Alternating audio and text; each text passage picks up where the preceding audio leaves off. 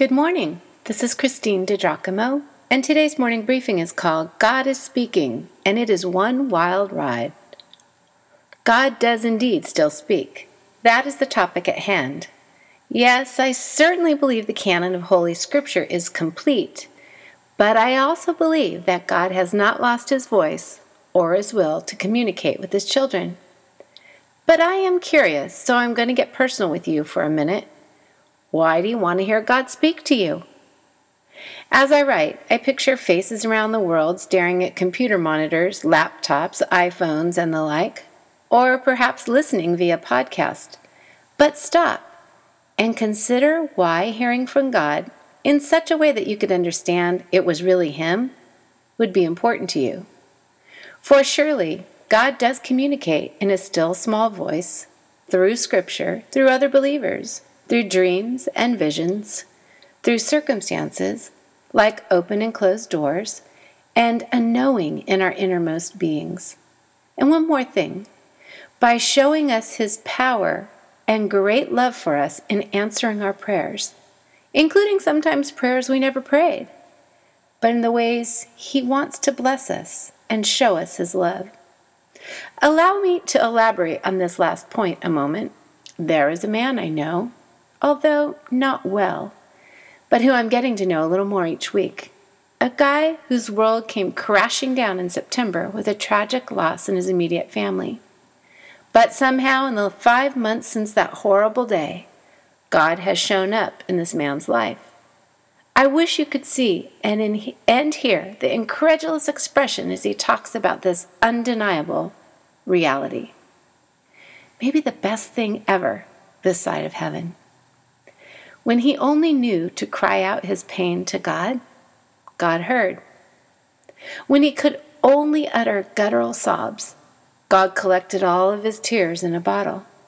I know that because the Bible says it so. The psalmist wrote, "You keep track of all my sorrows. You have collected all my tears in your bottle. You have recorded each one in your book." When he did not know how he would sleep, or if he did, how he could get up and possibly put one foot in front of another, well then, God carried him. Doubt me? He tends his flock like a shepherd. He gathers the lambs in his arms and carries them close to his heart. He gently leads those that have young. Isaiah 40, verse 11. God gently led my friend who lost his young. He has led him quite tenderly. When food and the basic necessities of living and working were an afterthought, friends rushed in. Friends locked arms with him and held him up. Or perhaps they were angels. Like when Jesus was in the desert, God sent angels to bear him up, right? And, well, you've heard of angels unaware. And when nothing could soothe his soul but Jesus, friends gave him Jesus too. Oh, don't misunderstand. He believed in God before, but more or less kept him on a shelf, a small part of his identity, but by no means his center or reason for living. Friends who cried with him gave him the only thing they knew could make a difference, a loving Jesus and the closeness of the Holy Spirit within, and prayer upon prayer upon prayer. Intimate friends shared from their own intimate experiences with God and invited him to reach for God. And he did. Reminds me of the woman that Jesus spoke to at the well at midday.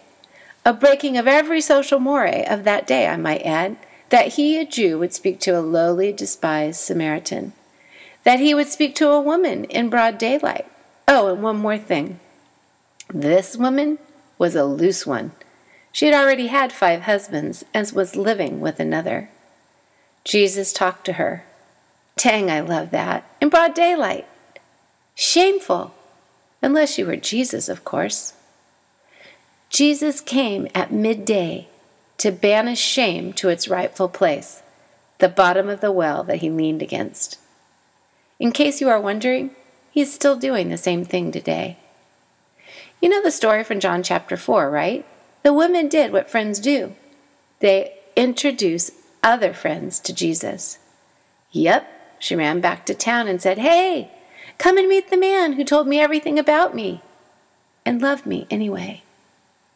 And they came. And they came. Power of influence.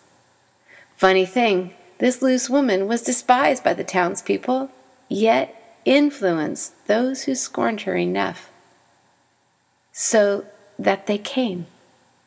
They too met Jesus. Oh, I love it. Only God. So wait, what about this man? What does my new friend have to do with God speaking? God shouted out his love in 1,000 different ways to get his attention. I heard him say the other day, in every area of my life, things are different. Things have changed. And in business even, you might ask him, oh man, I can't even tell you what is happening. Big things, crazy things, miraculous things. And there's no other explanation. Well, than God. Yeah, God speaks, and he does so in a myriad of different ways. But he speaks so that we will open ourselves up to more of him, so that when we do, he can come and blow our minds, like he has my new friend. Thank you, God, and thank you, new friend. Isn't this life a wild ride?